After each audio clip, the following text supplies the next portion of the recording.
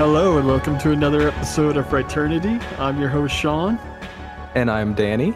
and we're here to bring you another deep dive into the world of horror with fresh perspectives and fond memories. And new memories made. You're exactly right. Today we're going to be covering a movie called The Last House on the Left. As far as I know, this is a first time viewing for you, correct? Yep, first time viewing. I've heard of this movie a lot, maybe through you, or I think it's generally well regarded in the horror community, right? Yeah, I'd say it's definitely a bona fide classic up there with all the rest of them. And before we get into the movie, though, again, let's just briefly mention we are a horror movie podcast dedicating to celebrating what is on the screen. So, I, being the elder brother here, am going to bring some fond memories I have, which there are a few I have of this film. And as we deep dive into the movie itself, I'm sure we'll get to hear your wonderful, fresh perspectives and combine the two for a joyous ride into a dark and gritty Wes Craven picture.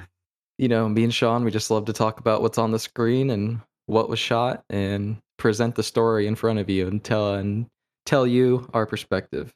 And yeah, let's have some fun. Yeah, one of the things we were discussing is with genre films, when DVDs started coming out, you really started to get film school in a box because people were so interested in behind the scenes things. Now we're in the era of Blu-ray. It's even better today. You can watch these movies with audio commentaries, watch wealths of supplements, making ofs, interviews with everybody in front of the camera and behind the camera. If you want behind the scenes information on a movie like Last House on the Left, it's available to you straight from the horse's mouth. And we really don't feel there's too much we can add in that regard. We are more a celebration by the fans for the fans. This is a breakdown of after watching a movie. It's a movie discussion.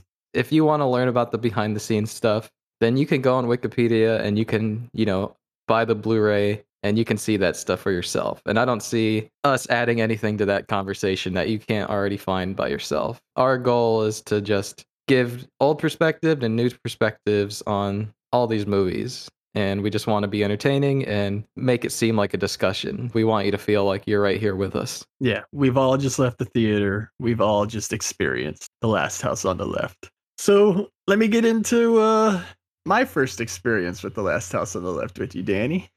So before you were born, I was obviously a single child, and I was like an 8-year-old super horror nerd. Around that age for me, this was the era of film. This was the era of mom and pop video stores. Anywhere you went, you could find a movie. If you went to a grocery store with your mom, there was a rental chain in that grocery store. And the movies that caught my imagination around that age were the American slasher, ranging from Halloween to Friday the 13th to A Nightmare on Elm Street. Our parents are very encouraging and very supportive when you have an interest. And so I think our mother always more liked like the Wes Craven style of A Nightmare on Elm Street because it was more fantasy. It wasn't just like the killer stalking the teens in the woods. It wasn't just murder for murder's sake. So she gravitated towards that. And, being the encourageable, supportive mom that she was, one day she went out and she rented me Wes Craven's Last House on the Left and The Hills Have Eyes. Now, I was only 8 years old when I first put this movie in the VCR in the living room. And not to get too ahead of ourselves here, but I remember getting to the point where Phyllis is starting to get attacked in the little dingy New York City hotel they're at. And mom walked in and was like, whoa, like maybe we better put a stop to this one because I didn't really know what this was. And I know you like Wes Craven, I know you like Freddy, but I don't think this is like the movie for you.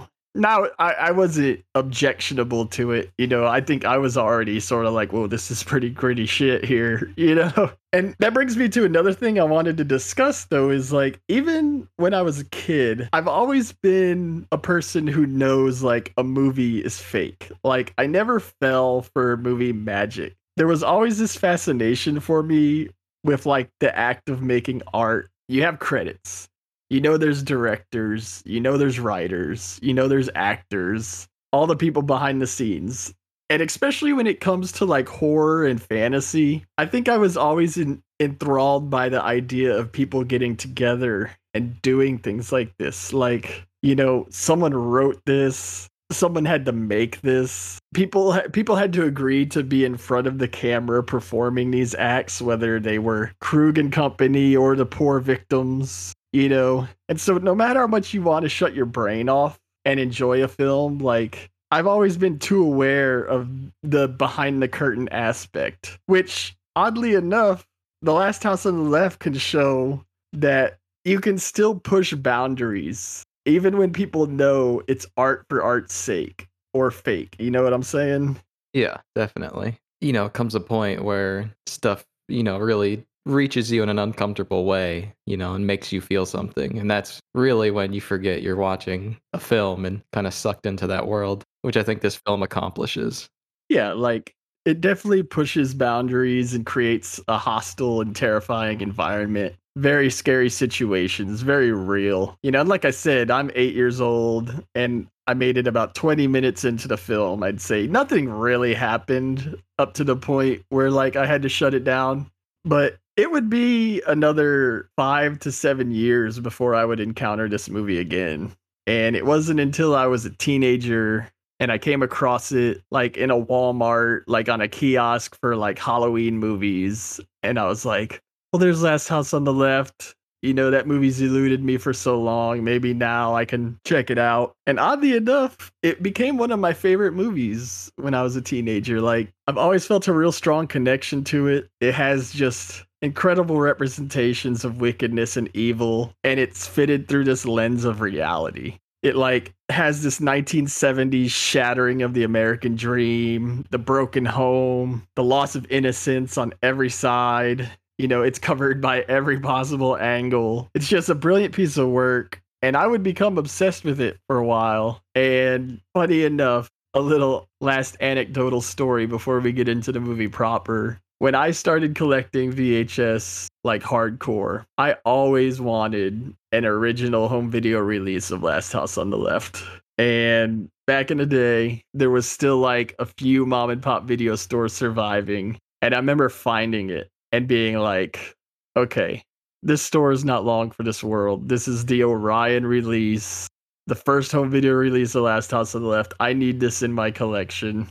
So I rented it under false pretenses of ever returning it and took it home and put it on my mantle as a prized possession. And it wouldn't be but months later where this video chain that will remain unnamed started sending me threatening letters of litigation telling me they're going to take me to court unless I return their property. So, you know, just to shine a light on how obsessed, how impressed I was in this movie, I stole it from a video rental chain and was forced under threat of court order to one day return it. And now here we sit with fascinating Blu-rays by Arrow Video, DVDs. This movie's been released more times than anyone can count, and it's just a brilliant piece of work. And I can't wait to get into it and hear what you think about it. Yeah, you're really showing your dedication, man, with just no intent on returning that video. None at all. I was like, I finally got it. It's mine, you know, because when I collected those old VHSs like that, the thing I loved was you wanted to find those original home video releases. Like it was Orion.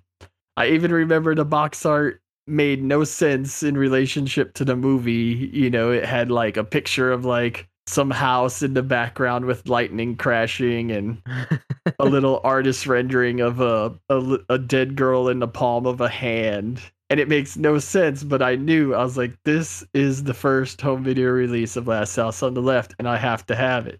And unfortunately, they had other plans, and I didn't get to keep it. But like we said earlier, now there's brilliant film schools in a box of Last House on the Left you can get that collect every single piece of information you could ever want. So, without further ado, let us remind ourselves that this is indeed only a movie and take a deep dive into The Last House on the Left. The movie opens and we see a mailman delivering mail with a cute little dog, and he's delivering mail to Mary, our main character in this story. And Mary is she's super popular. She's a popular girl. Everyone's sending her mail. She's kind of coming into her own as a person. You know, she's hitting those very formidable teenage years in her life. Yeah, I liked how the mailman threw in his little she is about the finest piece I've ever seen, which to me was a nice bit of world building of not expressing the inherent evil that's coming, but just it's not a naive world that's presented to us. Yeah, these thoughts permeate through everyone's head probably all the time, you know, the truth that no one wants to admit. Yeah. We also get the obligatory 1970s, this is based on a true story kind of crawl just to make it more real. People in the 70s really got tricked, huh? They just accepted it. I guess this is real. Yeah. Then we get our title screen, Last House on the Left. And for 1972, I don't know how much of a rule this was yet, but we already break the first rule of kind of exposing Mary, our main character, which I thought was an interesting artistic choice, you know, just kind of showing that vulnerability. I mean, the whole movie is kind of built around like Mary being in kind of coming into her own as a woman and the world kind of bringing her down. Yeah, we get to meet her parents. She's got the nice kind of hippie parents who are caring and loving, but not like overly protective of her. Just Yeah, they're not protective. They're letting her go out, see this band called Bloodlust. You know, they're curious and they're cautious, but they understand that Mary is, you know, a woman of her own and is smart and they trust her, which is a big thing too. And they let her make her own decisions. no bra, Danny. Yeah. Back when her mom was wearing bras, her tits look like torpedoes and were sticking out. Tits. What's this tits business? I did like that. You know, we get the little barracks quip, so we know the father has had some kind of military experience. Just some more character building. Yeah, I like this dialogue between her and her parents. It's nice. It's good at setting the tone. And I think this movie really, you know, there's this jovial music kind of playing, but it's a little bit eerie if you listen to the lyrics. This movie is ready to kind of break your expectations. Yeah. It almost flat out lies, you know, because as we're going to find out, the road does not lead to nowhere. The castle will not be the same. Things are going to hit the fan here.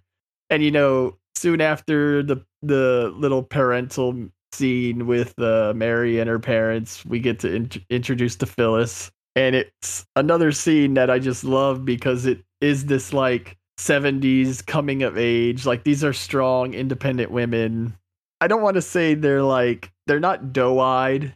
You know, they're not innocent. They're out in the woods drinking. They're gonna score some grass later. They're going to see this band Bloodlust. They're not prude or bashful. At worst, they're maybe a little naive to the dangers that are lurking out there. They perfectly kind of portray, you know, the average teenager. They're not super bad, but they're not super good. You know, it's this very kind of moral gray area. Yeah, I thought it was good. It's a good introduction. You know, it's easing you in.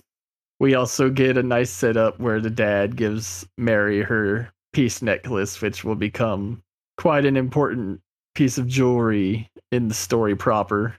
That'll definitely pay off later. Yeah, so we go through the nature trek with the two girls, and eventually they're going to start heading into town. And that's when we get what I thought was kind of a ham fisted introduction to who we will learn is the gang. Yeah, immediately, you know, these guys are up to no good. Yeah, they really spared no expense in making them just sound utterly depraved. You know, we've got in the radio broadcast, we know people have died in this breakout. We know Krug has killed a priest and two nuns in a triple slaying, which is utterly ridiculous. Has his own son hopped up on heroin to keep control of him. Armed and extremely dangerous. pals around with Weasel, the child molester and assaulter.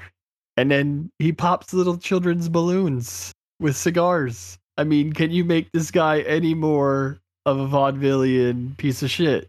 Yeah, to top it all off, not even the children are safe. That's one thing I wanted to bring up to you too is we get this dialogue about how bad these people are, but we don't get too much deeper into it. Like clearly they're sociopaths. Krug is a sociopath. He's a masochist. You have Sadie, who I don't want to sound like sexist, but you would think out of all of them she would know better, but she seems like almost the liberated woman pushed to the other extreme. Like who knows what got her in her position. Yeah. Well, it's interesting. She says, like, I want more women around here, and she's like, I'm nobody's woman. She's kind of hypocritical. We'll see later, doing horrible things to Phyllis and Mary. Yeah, then you have Weasel, who, it's funny because you're never quite sure how much his heart is even into it. He just seems to be a sick degenerate, like. Yeah, he seems to, he's afraid of getting caught and he wants things to go smoothly, but Krug really can't help himself. He's kind of the one that gets them in this whole mess. Whereas I think Weasel just wants to have a clean getaway. Yeah, and then you have Junior, who, for all intents and purposes, is a victim himself. I would bunch him up with Mary and Phyllis as another youth that is kind of lost in this film. His innocence is lost, as are Mary and Phyllis's, as we'll see. Yeah, and it's almost sad that the girls become victims of circumstance almost to his idiocy in reading too much into Sadie saying, I want more female representation here. And then he's like, oh, here's these girls looking for some grass. And girls, look, if it's an ounce of Colombian for $20, you'll walk away. One thing I noticed too in this, when we are introduced to the gang in the seedy apartment, is just how claustrophobic this movie can be. Everything just feels so stacked on top of each other.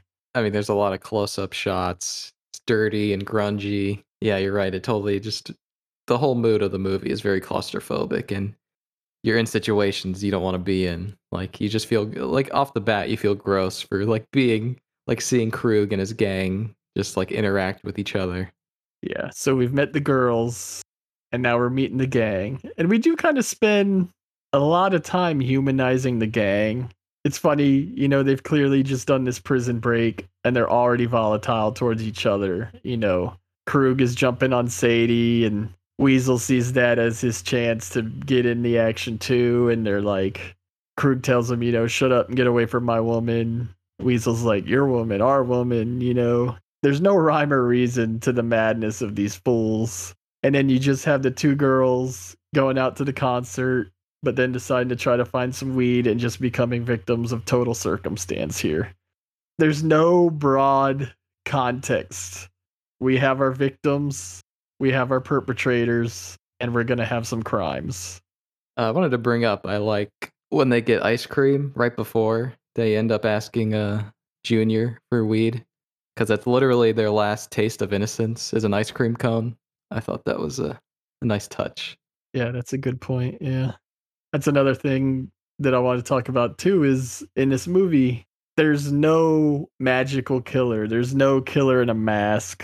There's no inciting incident. There's no reason for Mary and Phyllis and Krug and company to really meet. It's just bad things happening to good people. And then once the girls do enter the apartment, we get nice little cross cuts with the parents being none the wiser and getting ready for Mary's birthday. Very sad to watch, especially on a rewatch when you know what's coming and you just feel horrible for them putting all this effort, and the mom's baking the cake and it's crooked, it looks fine, honey. It really beats you down and kind of puts you in this situation like you're hoping for the best, and this movie really puts a lot of hope in you, and it does its best to shoot down every hope that it gives you. So the gang has some equal representation, and they quickly attack Phyllis, and we're left to watch Mary in total shock and bewilderment at what's happening. Just the darkness your parents have warned you about has just become a reality. This is not a bloodlust concert. This is not a poor innocent chicken getting killed. This is your life is now in danger. Yeah, it all comes crashing into their faces, the reality and the harshness of life. And I was just gonna say, there's nothing they can do about it. They just have to go along with it. Yeah, and this is the point when 8-year-old me shut off the movie, or was told to shut the movie off, rather, when Phyllis was punched and dropped. And, it's funny, one thing I wanted to discuss too was like the older I get, I feel like the more uncomfortable these scenes become. Oh yeah, I think it's common as a teenager. Like I could totally see why this would be your favorite film or one of your favorite films, and just because it pushes those boundaries. And I think as a kid, you're looking for that. You're actively looking like for something that breaks the rules and makes you feel uncomfortable, and like you want to like say like, yeah, that's my favorite movie. Like you should totally dig it. Not to say you feel a sense of superiority, liking a movie like that, but I'm sure appreciating it feels cool. And I know people too, like, their favorite movie as a teen was like A Clockwork Orange or something, like something totally violent that nowadays, like, yeah, I think as you grow older and have more empathy, you totally like you watch things differently. Yeah, there's definitely something to be said for shock value and the appreciation of, like, even Mary and Phyllis are going out to see Bloodlust, and it's like when you're young, you can get off on that kind of thing a little more than, like you said, like once you're older, you're more empathetic. Like the scenes with the parents connect more, like this is the nightmare. Right. Yeah. You think about, if your child or younger sibling was in that situation, how would you feel? With life experience and growing older, you go through different stages in your life and you understand things you didn't before. So after this first little attack, we're going road tripping.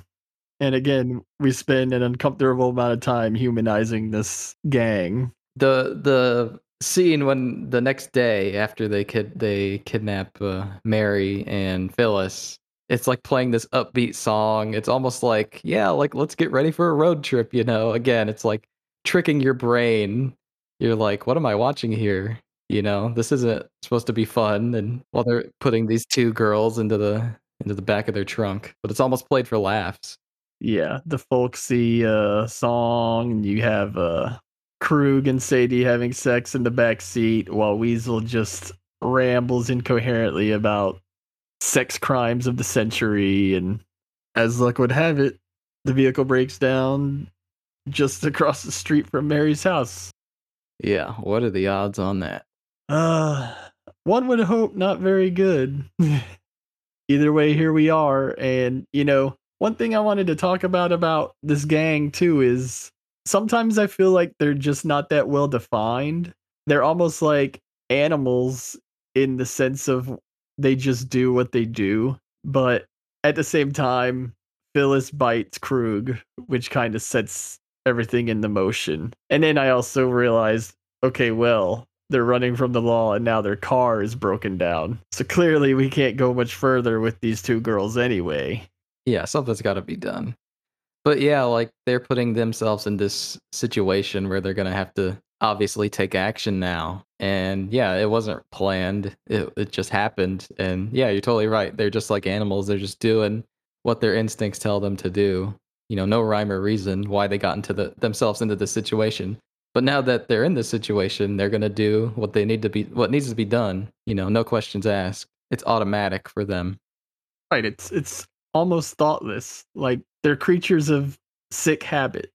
So we're about to take our poor girls into the woods for some humiliation, torture, and rape.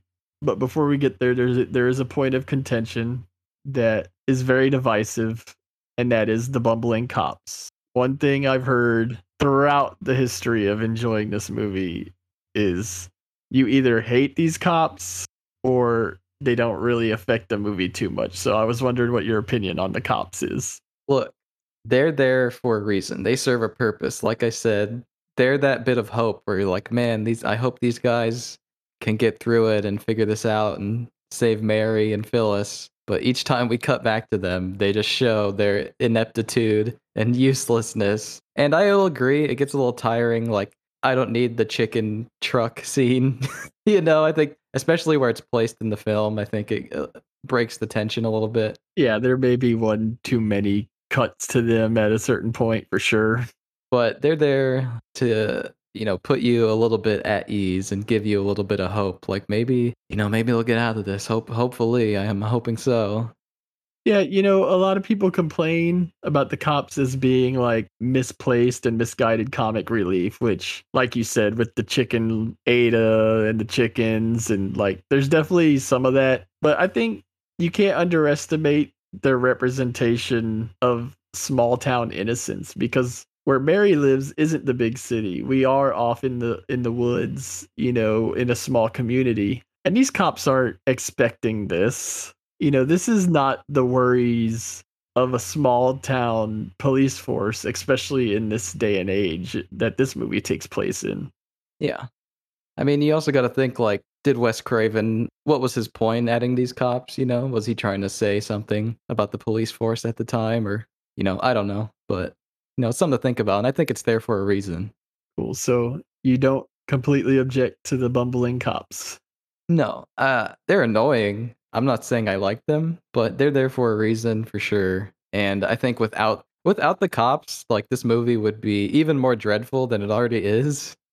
Yeah, I think you definitely need some reprieve at this point, right? Yeah, as unimportant as the cops are, they need to be there because if it was just nonstop horrible things happening to these girls, and it would just be too much, I think. Yeah. So we are back in the woods with the girls now. We're at a centerpiece of the movie where this movie is a very artistic film, but there is no poetry here. This is just sex crimes like they discussed in the car ride. Everything at this point is designed to push extreme uncomfortability, from pissing your pants to cutting your friend if you don't do what I say. We really start to witness like the shattering of the innocence of these poor girls. Yeah, it's at this point, if you didn't think the horrible things were going to happen, you definitely see that they're going to happen, and this movie is not going to treat these girls with any respect. And I don't want to get too far ahead, but as important as these scenes are, it's just already alluding to like the importance of the third act that we're going to have here. We've established our victims, we've established our perpetrators, but so far the whole time, I feel like our true characters are just off of the peripheral. The true people whose lives are about to be altered are the Collingwood parents. And this movie is a full frontal assault on the fears of the parents, as well as the children. Because, all parents had these fears for their kids. No parent wants this for their kids. And we were all kids at one point ourselves. And it's easy to take what your parents say, like, with a grain of salt and not worry. You're more lackadaisical when you're young. But you always do heed parental warnings. And now Mary and Phyllis are experiencing the worst case scenario. Yeah, this movie is almost kind of made for that parental fear. Because, yeah, it's definitely one of the biggest parts of the movie is that fear of not knowing where your child is and unfortunately finding out later that your child has been raped and murdered. So Krug is going to go find a machete for some firewood, he puts it. Yeah, he wants to start a campfire, You're in the woods. It's what you do. We finally get, the girls bravely go through their ordeal. But Phyllis is starting to put it together. She's like, unless we make a move, we're not getting out of this situation alive. So she decides to make a move. Yeah, and when you're staring at death in the face, like, you really got to try anything. And she makes a run for it. And she tells Mary, like, I'm going to do it. And I'm going to distract them. You try and get help. So we go through our Phyllis chase through the woods. Mary starts working over Junior, who she dubs a Willow. She gives him the necklace, the peace necklace. And I also liked how, she kind of coaxes him with the fix. She's like, look, I can get you a fix. And that rings his bell. Junior is just so far gone. The only thing he's thinking about is when's his next hit. Unfortunately, he's not necessarily an evil person, but he's just like completely sunken into his addiction. Unfortunately, Yeah, a complete victim of circumstance, which, you said he's so far gone, which I think is funny because Mary tells him, I live right there. I live across the street. And he still can't put that information together for later on when these killers are going to make their biggest mistake. he can't see the bigger picture later. So eventually, here, Phyllis is making her valiant effort, but she gets cut off just feet from the road. Yeah, it really does seem like she's gonna get away for a minute, and the movie gives you a false sense of security. But this is Last House on the Left, and that cannot happen in this movie. It's also kind of funny that it does end up being Weasel perpetrating the first true act of violence with stabbing her in the back. How come? Why would you say? Well, just because up to this point, Krug has really been directing traffic, and for Weasel to be the one who's like, I'm going to kill this girl now because she's done me dirty. 'Cause he seems like such a tag along until this point where we do see like he is completely irredeemable also. I mean, he's in sandals for crying out loud. No, I think that might be his worst crime. Those just, sandals with the suit. But yeah, he's pissed off that she's led him on this tiring trek, through the forest, and she's gonna pay for it. Yeah, they really do a number on her too. Even Sadie gets in on multiple stab wounds and dismemberment. Earlier, like through with them hurting Phyllis, and earlier too with the sex crimes going on, it's almost like Sadie was the one who was enjoying it the most. She's totally depraved in that way. Yeah, and again, I try not to sound sexist, but it's like she does seem like the one who should know better, but it's almost like Stockholm syndrome, like she's just with it. Yeah, she wants to think she could be better if she wanted to, but she just chooses not to. Her instincts have taken her over as well. This whole group is just, completely animalistic and ruled by instinct. Phyllis's body is still warm, and they run into Junior and Mary, and it's Mary's turn now. Yeah, everyone now realizes what has to be done, unfortunately for Mary. As terrible as the murder of Phyllis is, there's just something so dirty about rape, when Krug rapes this 17-year-old girl saying, "Oh, you're going to get yours now." And he's carved his name into her neck, and just I feel like the depravity of the situation with the rape of Mary almost shines a light on the gang and break them more than Mary breaks. Yeah, I think the moment after the rape, and they're all just kind of sitting there in silence, and Mary is saying a prayer, and then she just starts to wander off. And the gang, yeah, they're kind of just like, I don't know if I want to say necessarily they're disgusted with themselves, but I think they're definitely reflecting on maybe what led them to this point in their lives. Yeah, Mary resigns herself to her fate. She's accepted it 100%. And at the same time, like, again, a brilliant folk song with there's a line of dialogue in the song where it says, and now you're all alone. And it's talking about Mary, but you can see it on Krug's face. Yeah, I mean, there's no loyalty here, no honor among thieves. It's sad. It's sad for both parties not to, humanize Krug or his gang, but like I said, you can totally see it on their face. I think the movie is trying to make a point there. These are all humans, and all humans end up where they are through a series of choices.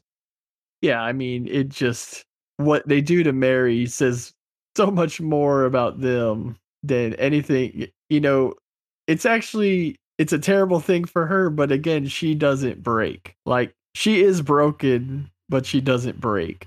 And she just walks out into that lake knowing that I'm not long for this world. They've taken what they think they could take from me, but I'm gonna stand here with my head up high and let these people who are victims themselves for whatever reason do what they think they need to do. I just want to say, like, both Phyllis's death and the rape and murder of Mary are in no way enjoyable. This movie does not let you enjoy what happens to these girls. Yeah, I mean, it's basically a snuff film up to this point, right? It is admirable that it doesn't glorify the violence, but it doesn't shy away from it either. Like you said, this is just a harsh reality of our world presented to you, thankfully, in a fictional film. But the things that happen here have happened in real life, and much worse has happened than this. It's just a very cruel reminder of the world that you're living in. I don't want to sell any of what we've already seen short. We're about 45 minutes into this movie at this point, and I feel like the movie actually starts now. This is when we start to get into the backbone of this film. One of the taglines of this movie is "It rests on 13 acres of earth over the very center of hell." Now, what exactly are we referring to here? What have we just watched? Like we just said, we've basically just watched kind of a snuff film. We've seen the shattering of innocence of these two girls basically in their own backyard. We've seen the sickest, most wicked side of humanity. The gang is so irredeemable, they act unabashed and unafraid. These people have a consequences be damned attitude this whole time. We've seen the perversion and meticulous deconstruction of the family unit, whether that be the Collingwood family that's now destroyed, or this haphazard family unit that is the gang. And it's two representations of shattered American dreams. And yet, only now, in this grand scheme of bitter, cruel, ironic fate, are we actually going to find ourselves in the titular House of Horrors. Only now are we about to enter the last house on the left. And in this reality, no dastardly deed can go unpunished. No one's escaping this with their innocence intact. There are going to be consequences for these actions. There's going to be harsh truths, betrayals, comeuppances. There's no happy endings. This movie at this point almost takes a Wild West turn where one has to fight for what is theirs. That interconnectivity of man and violence, whether it be the Collingwood father or the gang. You're going to have to do what you think is right, no matter how much of your own humanity you're going to lose along the way, for better or for worse. And I personally stand on the side of for better. I believe the film starts now. Yeah, I think that's beautifully put. The film has been leading up to this moment at this point where things are really going to start and we're going to see the degradation of humanity on all sides. No one comes out of this movie the same. Everyone has changed for better or for worse, like you said. Yeah, I mean, true evil is about to lurk in the presence of these parents. Think of all the things they're going through this day, and they still try their best to accommodate these people. Yeah, Mary's parents are a bastion of hope in this cruel world. They definitely represent, they've gone through so much in that entire day and are just worried about Mary, but they're still trying to get through it. And it really speaks to the resilience of, the human psyche, the human soul, to get through challenges no matter what and just stick through it and try to figure it out. And pretty soon we'll see just how far they'll go for their own daughter. I will say, even as a teenager, this movie is always about the third act, because shock value be damned, like we said, seeing all the crazy stuff we've seen up to this point. I don't know. I mean, when you went into this blind, did you know this was where it was going? Yeah, I was curious what was going to happen after the murder of Phyllis and Mary, because, it's kind of could go anywhere at that point. But as soon as, we see the shot of Mary's mom saying like, "Oh, honey, we've got guests," it's just like, oh, fuck. It just makes too much sense. But I don't even think, I wasn't thinking about that possibility, really. I had no idea where it was really going to go. Yeah. Despite all they've gone through, we still have a problem with they don't have a car. They can't get out of town. they've really kind of put themselves in a corner here. Unfortunately for them, they're also in need of help. Yeah. And a cruel twist of fate put them in the last place they would really want to be. And they're so arrogant that they aren't even bothered when they figure it out. When they're staying in her room and see her pictures, they're just more amused that this could happen. In their mind, they've won. They think they've gotten away with it. They think there's no way anyone could find out. When really they make it all too simple for her parents to kind of put the pieces together. Yeah, like it all comes down to Krug just being a piece of shit. Like, you have your son hooked on junk and you're going to let him make an ass of himself and not help him out when you know you're up shit's creek, and you give the mom an opportunity to discover the necklace and start putting the pieces of the puzzle together. What else are they going to do? Once the mother discovers Mary's necklace, she knows something's terribly wrong. Then she discovers the bloody clothes and can overhear them conversing about killing a girl at a lake. Their revenge writes itself, right? Yeah, there's just, the sheer hubris among this group who think they're just unbeatable and undefeatable. There's no way they can lose in their mind. Even when they're in, life or death situations, they just have no regard for their own life. They have no regard for anyone else's life or their own either. They're just kind of living to live. Yeah, so we get a quick dinner scene with the gang and the family, where I like how they kind of like are eyeballing these guests. Like, they've got to be terribly distracted, but something just doesn't sit right. Something's weird. They're noticing little things like Sadie's just downing this wine. The gang has cuts and scrapes on them, and their story is not really making a whole lot of sense. What they're saying. So Mother Collingwood does put it together, and the parents go out into the woods and find Mary's dead body.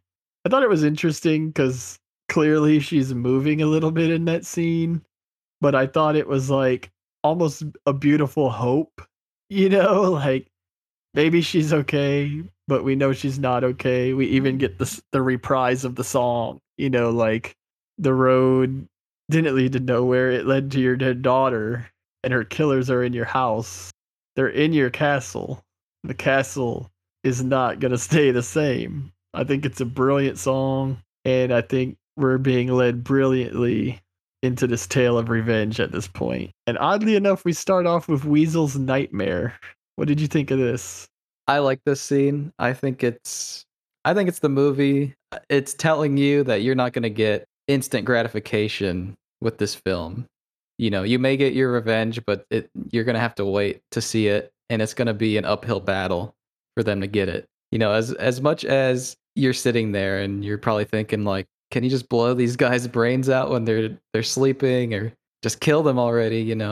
I think mom and dad are operating. They really want to hurt these people. They really want to torture them, and the lines are kind of getting blurred between like good and evil. They're not thinking rationally, which I think is really cool of the movie. They're seeing red at this point, right? Even the mom is like revenge and honor bound to do right by her family, whether that means castrating someone with her teeth. Unfortunately, with Weasel's Nightmare, that awakens him, and they've gone as far as to bring Mary's body back to the house. Doc Collingwood is, he's an older man at this point, and he's putting a plan together to protect his household, but mom's going to have to run some interference here now that we've got Weasel wandering around. Yeah, the queen of the castle will do what she must to protect her king and get revenge. They're both willing to do whatever. And yeah, they're not thinking rationally. They're seeing red, but they have a goal and they're determined. Much like our gang, they will do whatever it takes. So we've got Weasel with his perverted arrogance being led outside, talking about being able to take Mom Collinwood with his hands tied behind his back. And I mean, is there any better comeuppance for a sexual predator? I mean, it's just perfect. Once you mention sex, like he's all in. Like he's not thinking rationally anymore. That's his downfall right there. She's playing playing to his weakness. And yeah, he gets his cock bitten off, and it's brutal. Yeah. And all the while, Pops has been setting up some booby traps, a nice Wes Craven trope. He's got tripwires being set up. He's laying out methods of electrocution at the door. Slipping on shaving cream. Yeah, Dad's over here doing some Home Alone shit, as I like to call it.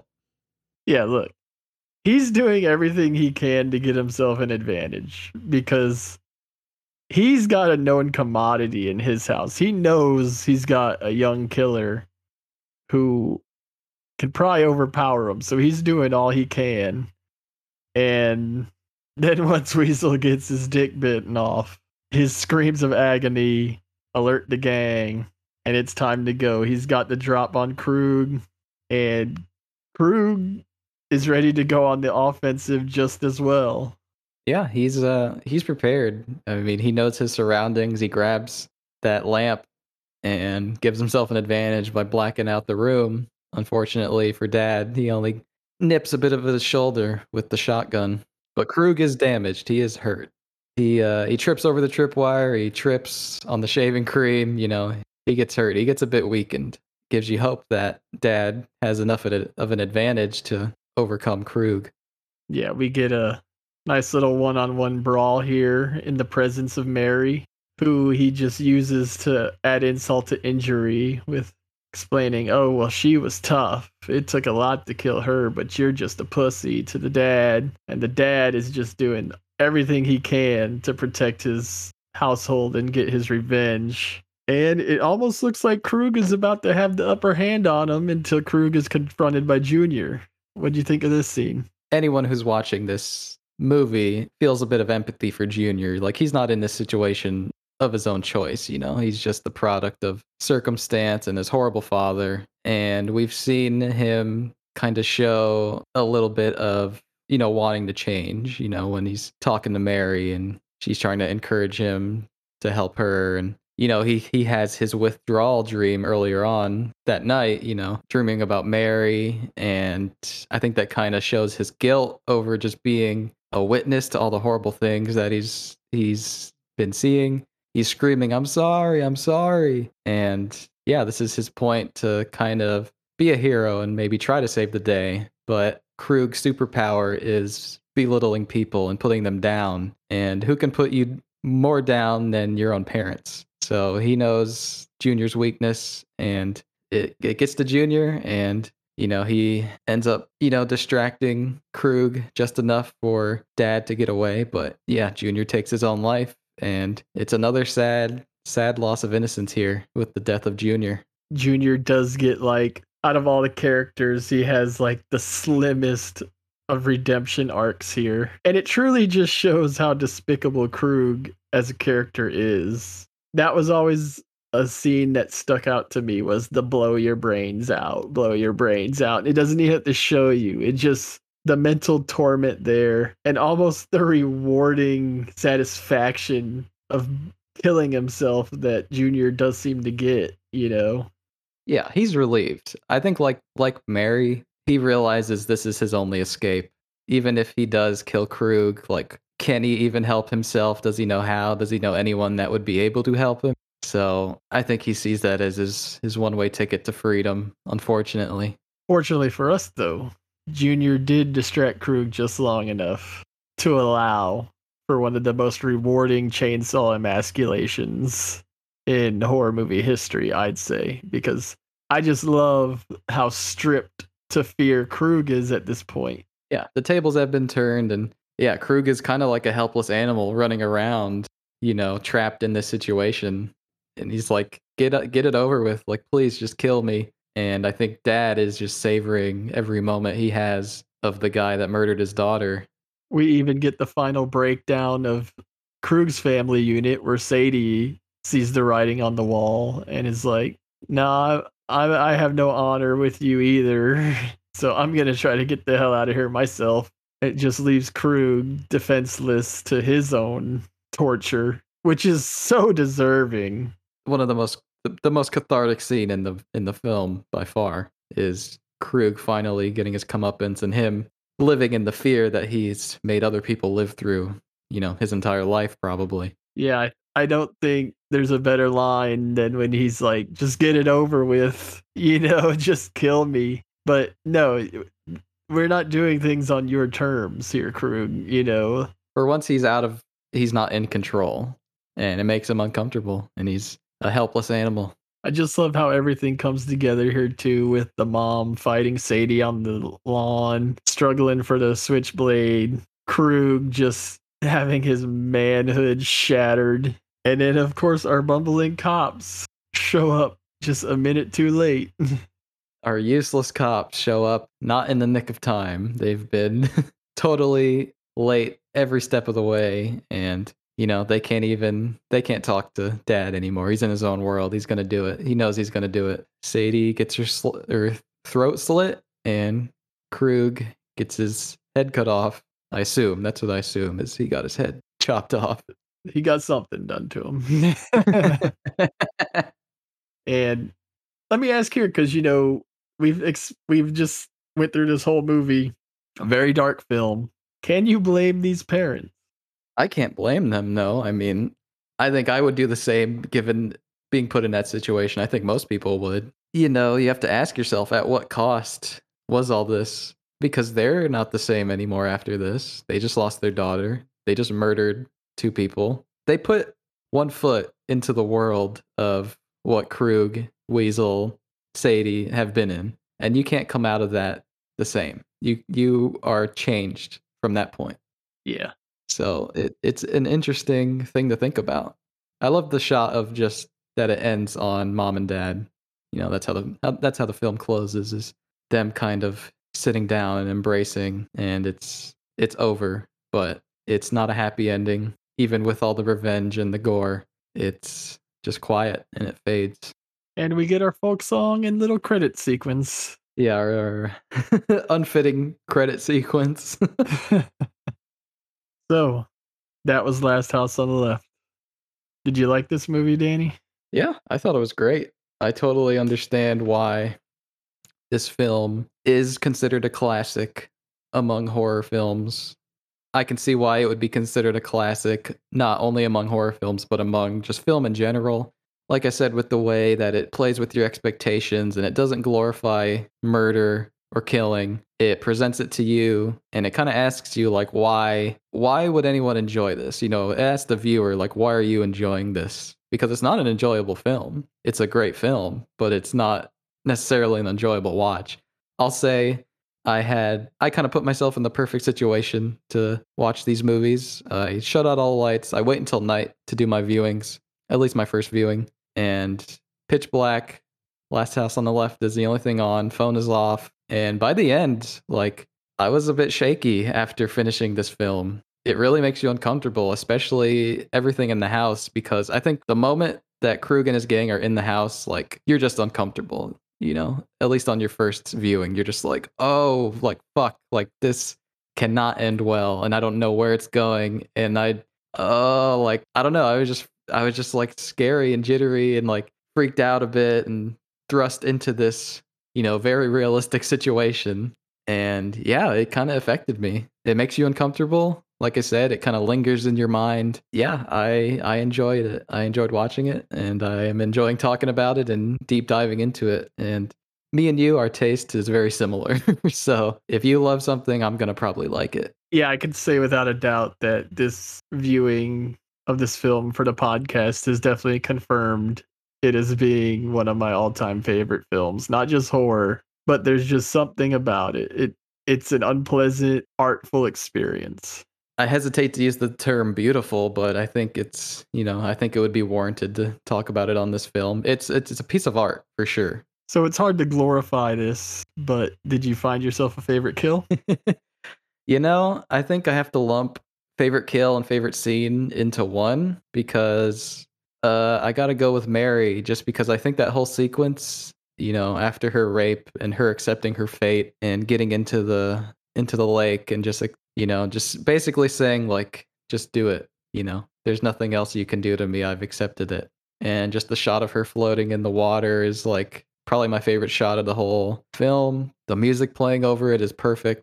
And then when Krug fires the first shot, the music just cuts I think that's it's just mwah, voila, like great scene. Yeah, I think for me, there's nothing more rewarding than when Krug finds himself on the working end of a chainsaw, like being tortured in his final moments with the knowledge of knowing that his pitiful life is soon coming to an end. I can't toot the horn of this third act enough. There's just something so rewarding and so brilliant in the chainsaw stalking of Krug.